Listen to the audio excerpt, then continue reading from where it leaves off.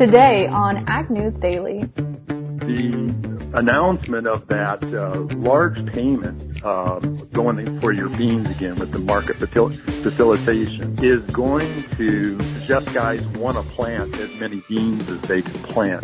Good afternoon, ladies and gentlemen. It is another podcast here on the Ag News Daily podcast, joined by my co-host Mike Pearson, and of course I'm Delaney Howell reporting. Mike, we're going to have a great interview today, aren't we? We are. I'm very excited. We're talking to a Twitter friend who is now a real friend, Mr. Bob Hartsaw, insurance agent with Silvius Insurance. So we're going to talk about Prevent Plant and what all might be changing with Prevent Plant, given this administration's most recent announcement with regard to money going to farmers. Yes. So let's just get right into it because, as promised, it's going to be a great conversation, so do stay tuned. I think he kind of answers some of those questions that we had, but we had a new monkey wrench thrown into this thing yesterday afternoon. The press release I received from the USDA says, quote, details on the new farming program will be forthcoming shortly, blah, blah, blah, blah, blah. Design this program to avoid skewing planting decisions one way or the other. Farmers should continue to make their planting and production decisions with the current market signals in mind rather than some expectation of what a farming support program might or might not look like based on inaccurate media stories, end quote. I also saw that the USDA said Bloomberg's story was, I'm ad-libbing here, fake news.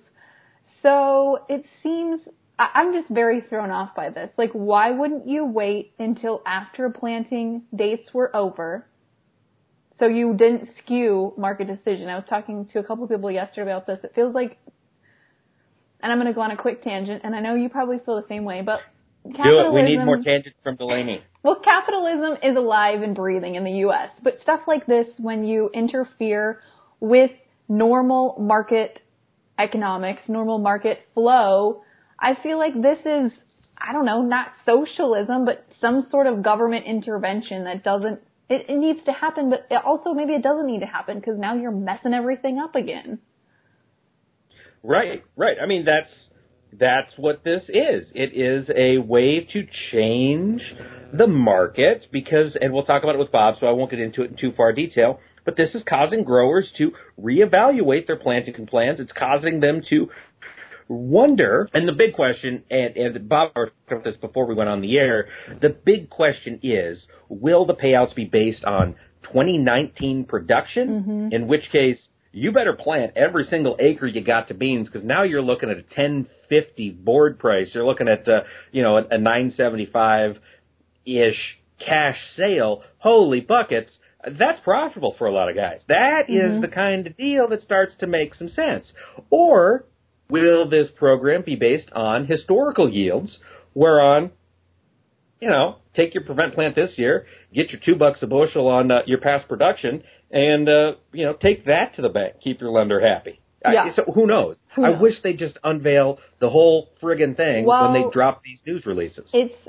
So, again, I don't know if this is super accurate or not, because I think it was in Bloomberg, but supposedly it's coming out Thursday, tomorrow, so I don't know if that'll happen or not. Well, it better come out before May 25th. That is the earliest Prevent Plant date. We got to have these numbers. Growers need to know what they're working with. So come on, USDA, Undersecretary, good friend of the pod, Mr. Bill Northey. Come on. I don't think this is his realm. But... I know he listens sometimes. I've seen it on his phone before. Oh, there we go. So Mr. Northey, Mr. Undersecretary, if you still listen, encourage your colleagues at the USDA to not drop headlines until they're ready to drop the whole enchilada. That's interesting analogy there, but okay. Well, I was thinking what an enchilada makes you drop later. Okay, that's lovely. Gross. Thank you. I mean your belt because you're fat. Yeah, leave it to you. Enchilada. That's what I was saying. Mm-hmm. That's not what I was saying. No, I know. Oh, boy. Well, we got some news here coming out of the Roundup Bayer continuing lawsuit. So apparently a judge has now appointed an attorney by the name of Kenneth Feinberg as a mediator for the court-mandated settlement talks in the litigation over Roundup causing cancer. So this guy, Feinberg, is going to meet with lawyers for Bayer and he's going to meet with plaintiffs within the next 14 days. And here's what he's trying to consolidate.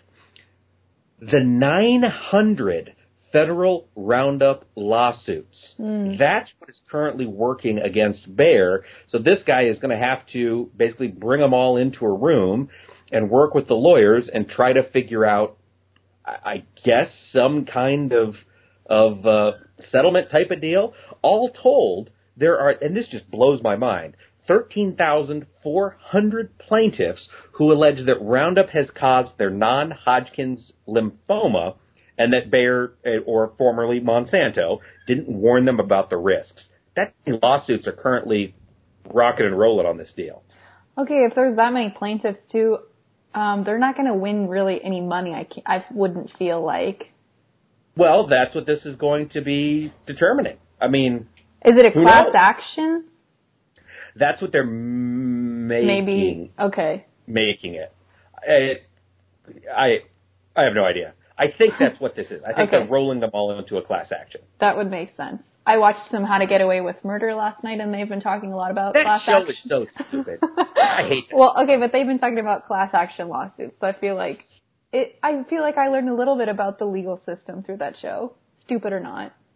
You don't. That show is foolish. Why are they all still in the same town where they've murdered their law professor, or their law professor murdered a person? Anyways. I've got some other news. Okay. And I'm going to take us away from the legal issues. Okay. We've talked for the past couple days about how Canada is now fully on board, full steam ahead, was Chrystia Freeland's quote, with passing the USMCA, the U.S.-Mexico-Canada Agreement, NAFTA 2.0. Apparently, Mexican Foreign Minister Marcelo Ebrard said today that he thinks there is a good chance that Mexico is going to ratify this agreement. So this deal to modernize NAFTA could be coming together sooner rather than later, which would kind of an irrelevant piece of trade news, but it'd be nice to have a win. Mm-hmm. It would. It just creates some positive sentiment, I think, if nothing else. But I've got a piece... It's a tailwind, not a headwind, for the first time since this administration really got started. So following up on that a little bit here, in talking about USMCA, etc., President Trump is appearing to play, quote-unquote, hardball with the USMCA agreement, and he told Democrats that he will not work on an infrastructure bill with them until they finish the trade pact and vote on it, approve it, etc. in Congress. He said, quote, once Congress has passed the USMCA, we should turn our attention to a bipartisan infrastructure package, end quote. Oh. All right. So he's trying to use it as leverage. Come on, Congress. Come on. Do something. It's bipartisan. We need our roads fixed. We need our bridges fixed. If the government's going to do one thing, and you know me, I'm a crazy, whacked out, anti-government libertarian, and every time I bring up my worldview, somebody says, well, who's going to build the roads? And you know what? Apparently not the government, if this thing is any indication. Yes. Are you done with your rant? I couldn't really tell. I guess. So I've got another rant coming, though. The U.S. is at least a month away from enacting proposed tariffs on the remainder of $300 billion worth of Chinese imports because it is, I assume for the first time, studying the impact that would have on consumers. That's according to Treasury Secretary Steven Mnuchin earlier today. Okay. It's kind of a slow news day, isn't it, Mike? I mean, that's huge news. The fact that we are going to put a 10 to 25% tax on American citizens simply because they're choosing to buy discount goods. Can they do that? What? Can they do that? Of course they can. I believe this would all be Section 232 tariffs. Okay. Yeah. So they're going to use the same program they did to put the tariffs on the first $250 billion worth of Chinese goods, and now they're going to do it perhaps, potentially, on the remaining $300 billion worth of imports. And, hey, what's China going to do if we put more tariffs on their goods? Delaney, you know? The tariffs back? Yup, they're going to retaliate. And do you know what products are left to retaliate on? No clue. What's left? Agricultural goods. We have an opportunity with China in the grips of African swine fever. We should be shipping them boatloads of pork, but we're not, because we are now the third favored buyer from China. They're looking instead to Argentina and Brazil, and frankly, America, that is a disgrace that we're losing pork, which is what we do, pork and corn, better than anybody else in the world, and beef, I think. We're losing that market to South America, which is devastating.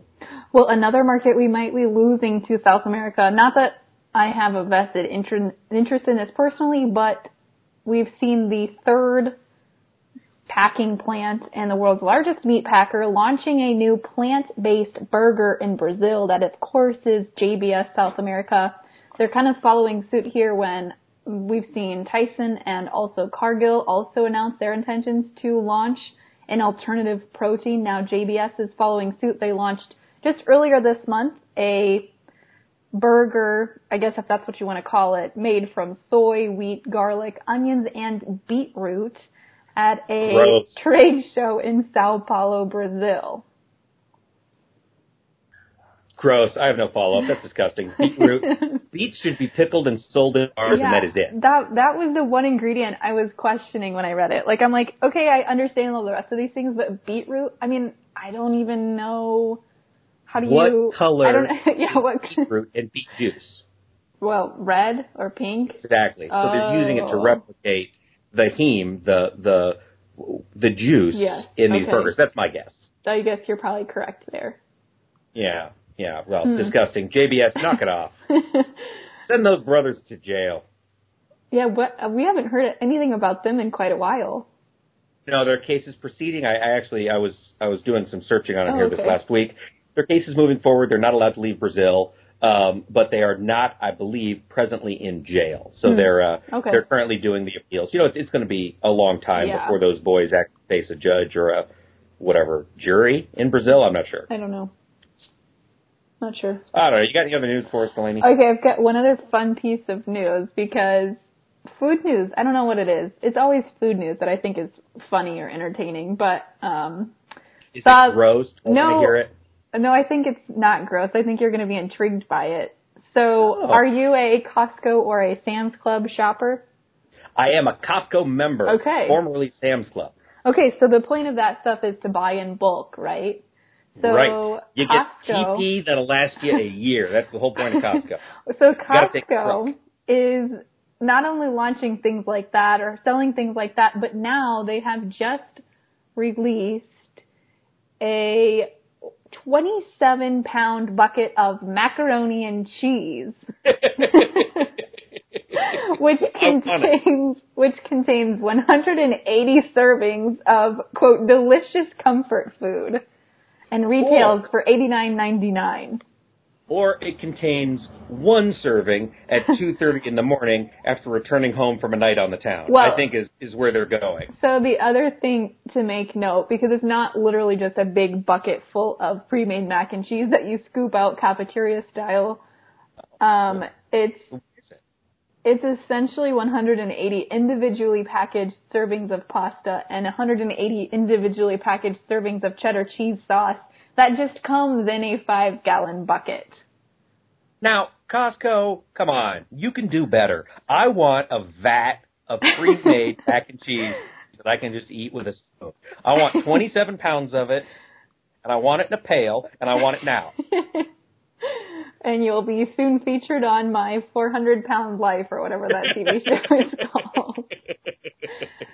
You know, it's going to happen eventually. I might as well use my Costco discount to make it happen a little faster. There you go. All right. I'm not big on exercise, Delaney, as you're aware. I'm fully aware, Mike.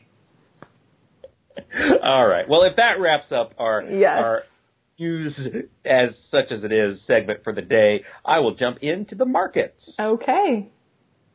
And it looks like the weather rally is continuing. And folks, if you want to learn how to market through this weather rally market, hopefully, potentially market yourself to a profit this year, give our friends at Zaner a call. Of course, no profits are guaranteed, but a marketing plan can certainly get you off on the right foot, and our friends at Zaner can get that started. Give them a shout at 312-277-0050 or visit them on the web at Zaner.com and tell them you heard it on Ag News Daily. Well, And as I mentioned, weather market continues, in a sense. We're still in the green in the corn market. It's not much of a rally. July corn was up a quarter penny at 394.5, with the December new crop up 2.25, finished at 412 and 3/4. In soybeans, July, big move today, up 6.5 cents. Kind of surprising given the potential acreage shift that we'll talk about with Bob Hartzai in just a second. Closed the day at 828.5. November new crop up 6 3/4 to finish at 855 1/4. Wheat was the loser. July wheat down 6 cents at 472 3/4. The September down 5 1/4, finished the day at 480 3/4. Jumping over to the world of livestock today, we've got a little weakness in live cattle. The June live cattle contract was down 20 cents at 110.65. The August down 32.50, closed the day at 107.95. In feeder cattle, weakness as well. The August was down 40 cents at 142.60, with the September down 30 cents to finish at 143.87.50. And in lean hogs, yesterday's reversal was confirmed. The June contract down 45 cents at 89.65. The July off 32.50 to close at 91.05. And of course, we can't forget about our friends in the dairy industry. In Class 3 milk, that May contract up 6 cents, getting ready to close that contract out. Finished today at 16.35. The June down 6 cents, finished at 16.38. Without further ado, let's have a wide-ranging discussion on crop insurance, prevent, plant, and potential acreage shifts with our good friend, Bob Hartzai. Well, folks, it is the day we promised, the day to talk crop insurance and prevent, plant, even if maybe some of you production ag folks might be currently sharpening your pencils. We figure it's still worth having this discussion. So we brought in a total professional on the issue. His name is Bob Hartzai. He's an agent with Silvius Insurance out of Warsaw, Indiana, works with growers all across the Corn Belt. Bob, thanks for taking the time to join us. Glad to be here to help out. Well, I want to jump into it real quick. Let's assume that yesterday's announcement by the Trump administration did not take place. We're at 49% planted on corn. We've got rain in the forecast going forward. Bring us the very basics.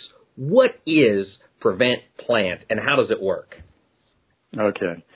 So basically, with any type of a policy that we've got our basic provision that gives us revenue coverage for the most part, is what most guys are using now. And a part of that basic policy has a provision that says if you're unable to plant that crop, and therefore you're not generating any kind of dollars against, that coverage, you're going to get a percentage of that original revenue guarantee. And for corn, that basic policy is 55% of the original guarantee a guy gets, and for beans, it's 60%. So gives you some, a year like this, which they don't come along very often, thank God for that. But it gives you some basic coverage for the what ifs when you literally can't get in and plant anything. And there's a couple of different avenues that you can look at as far as how prevent plan is taken too. So anyhow. And so Bob, just to clarify, because I think this has also been a question when I've been talking to producers, do all insurance policies include prevent plant, or is that something that you have to opt into each year with your insurance agent? Okay, so the basic revenue policies, which are the ones that are based on a lot of guys get these kind of confused a little bit, even though they've been using it for years, but the RP policy, which is the one based on an individual's yields, your history, your APHs, those policies include replant and prevent plant coverages.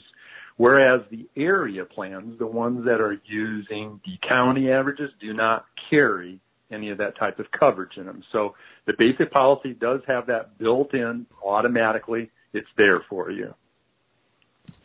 All right. Now, you mentioned there were a couple different avenues through which producers might take prevent plant. But before we get to that, I want to ask you, Bob, let's say that I'm in an area that has we've seen so many spotty storms. Let's say I've got a river valley farm. I'm on both sides of a creek or a river. It's flooded. I can't get into my fields, but all of my neighbors are able to get out and run. how is the insurance company determining whether or not my claim is legitimate or valid? Yeah. I will tell you that that's a lot more gray area than what I probably can comment on specifically to tell you that it's part of what's called good farming practices, and you have to make the proper attempt, you want to say. And generally speaking, if there's questions about it, the company is going to send out an adjuster, and he's going to take a look at the situation and determine that, probably conditions were not favorable. Now, in years like this, obviously, the companies would be overrun with doing that. And of course, everybody realizes just how wet things really are. So, probably a little easier to get through the process on this. But, if it wasn't one of these, unusual years like we're having right now, Mike, probably, an adjuster would come out and take a look and make sure that, it was a valid claim. So all of that in mind, you mentioned that there are a couple of different avenues that we can take because you don't necessarily have to take prevent plant and then let those acres go fallow. Can you explain maybe the differences between taking prevent plant and letting the ground go fallow as opposed to taking like a delayed planting date? How does all of that factor in? Yeah. Okay. So, your first choice is, again, just in other words, once your final plant date comes, you can go ahead and declare, take prevent plant at 100% of what your coverage would allow on the prevent plant coverages. Or you could say, well, I'd like to, instead of letting that ground go fallow, and when we say fallow, it does have to be maintained. Either, you're going to have to either do some tillage, plant some type of a cover crop on it, continue spraying it to hold the weeds down, again, going back to the good farming practices. So you've got some work to do there. The other option you have is that you could say, what I'd like to do is I would like to collect some money from my prevent plant coverage, but I would rather just switch and put in a second crop. So, in most cases, for most guys, that's going to be soybeans at this point. So what you're going to do in that situation is number one, you're only going to get 35% of the original prevent plant coverage, guaranteed that you would have. So you'd get that. And then you have to wait to the end of the late planting time frame. And that's kind of the stickler for a lot of guys taking this second avenue, because you're going to be waiting till the end of this month of June coming up before you're really going to get a chance to plant anything for many of these places. So you're going to have some pretty late planted beans in that situation, but you do wait, and then you can plant those beans. Those beans would then be 100% insured and have coverages that, you would be able to collect on in the fall if you had a problem. Now, Bob, I want to change tack a little bit because over the past 24 hours or 36 hours, I suppose, we have seen a lot of farmers go back to their little ledgers, sharpen their pencils, and start to wonder if prevent plant makes as much sense today as it did on Wednesday. Can you tell us a little bit about why the Trump administration's MFP market facilitation payment announcement might change the way growers are looking at this consideration? Yeah. And every guy is going to be a little bit different with, what they're probably looking at. But general, the announcement of that large payment going for your beans again with the market facilitation is going to suggest guys want to plant as many beans as they can plant. And again, we don't know enough details regarding how they're going to determine, what those payments are going to be right now. So a lot of guys are, kind of guessing right now, how are they determining, what those payments are going to be. But a $2 a bushel, guarantee that you're going to be paid is going to get the attention of a lot of people to decide, you know what, it's getting kind of late on corn right now. I think I'm going to plant beans, and I don't want to plant those beans, you know, the end of June or the 1st of July, and they may just switch and not take PP and may look at just planting the beans right now. But when you look at the statement, especially I'm looking at the one that the USDA released yesterday, it said, quote, details on the new farming support program will be forthcoming shortly, but we want to be clear that the program is being designed to avoid skewing, et cetera, et cetera. They said farmers should continue to make their planting and production decisions with the current market signals in mind. So what is that indicating to you that they put out this statement? So, I mean, I like the laugh there, Bob. I like the we don't want to skew the market. Ha ha ha ha. Yeah. Okay. Yeah, I'm of the same mindset that I think every farmer that read that, heard that, or whatever, that's the exact opposite, you know, of what they just did. I mean, we know obviously that the early release of the fact that they're even announcing there's going to be a program again is going to get the attention in this situation right off the bat. So why didn't they wait until after folks were done growing? That's what I can't understand. I don't either. I mean, look, a lot of these farmers, they're customers, they're friends. Lots of them have been friends of mine for years. And I'm more than happy for them that they've got this opportunity coming. But I don't understand the rationale of determining why. And look, I mean, we have a major issue, in my opinion. And I'm not a market guy, so this is just people just talking, right? But we have a major issue with the, Asian swine flu. You know, we're having such an issue with the demand destruction there, the supply and demand already, the numbers weren't good. And now all of a sudden we're going to quote unquote encourage guys to plant more beans going in. I worry about not so much this year, what you're going to get paid, but what's going forward from 2020 on. So anyhow, you better get some smart people on in the markets with that one, Mike, and talk to them on that stuff. That's not me. So anyhow. Well, even though you're not a market guy, I'm sure you've been talking to a lot of different producers. Bob, what's your kind of early estimate here, especially with this announcement yesterday? What are you thinking we're going to see as far as acreage goes for corn acres switching to beans, or maybe acreage that's realistically never going to get planted because of wet weather? Well, honestly, my thought is I've got guys that as long as going into like the first week of June, as long as they can find dry ground, they are going to plant corn because they're seeing that there's going to definitely be an opportunity price-wise on the corn is what their feeling is right now. So I haven't seen we've only had just a couple of days here now, and I'm fielding multiple calls every day about this stuff, asking questions about the coverages and things. But my take is right now that it's kind of up in the air. I don't know. I think it really is going to depend on what the weather is. I think guys are still wanting to plant the corn if they can because they see an opportunity. So I don't know whether or not it's going to flip a lot until Mother Nature just says you're not planting corn anymore. Beans are the way to go, kind of a thing. Absolutely. It's been an interesting spring. It's going to be a very interesting year, both from a marketing, from a planting, and from an insurance perspective. Bob, if we've got listeners who have questions, they want to talk through some insurance options with you, how can they get a hold of you?